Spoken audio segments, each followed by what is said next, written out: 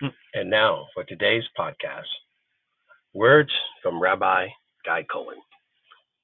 What would you do if you were in God's shoes? The three-eyed raven.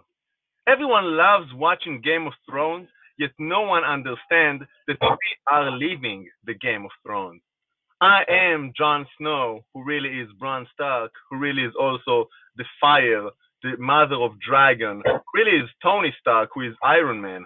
I'm him, and I'm not a fan of this game.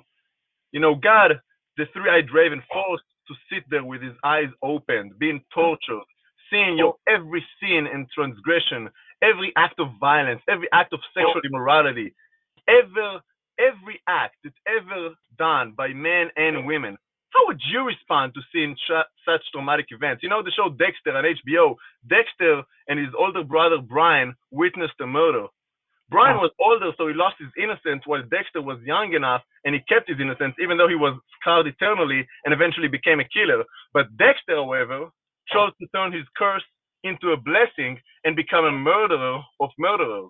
You see, everybody loved Dexter in the show, but nobody loved Dexter in real life. Dexter, prankster, Joker. The funny thing is, everyone blames the Joker as being the bad guy, when really you are the one who created him.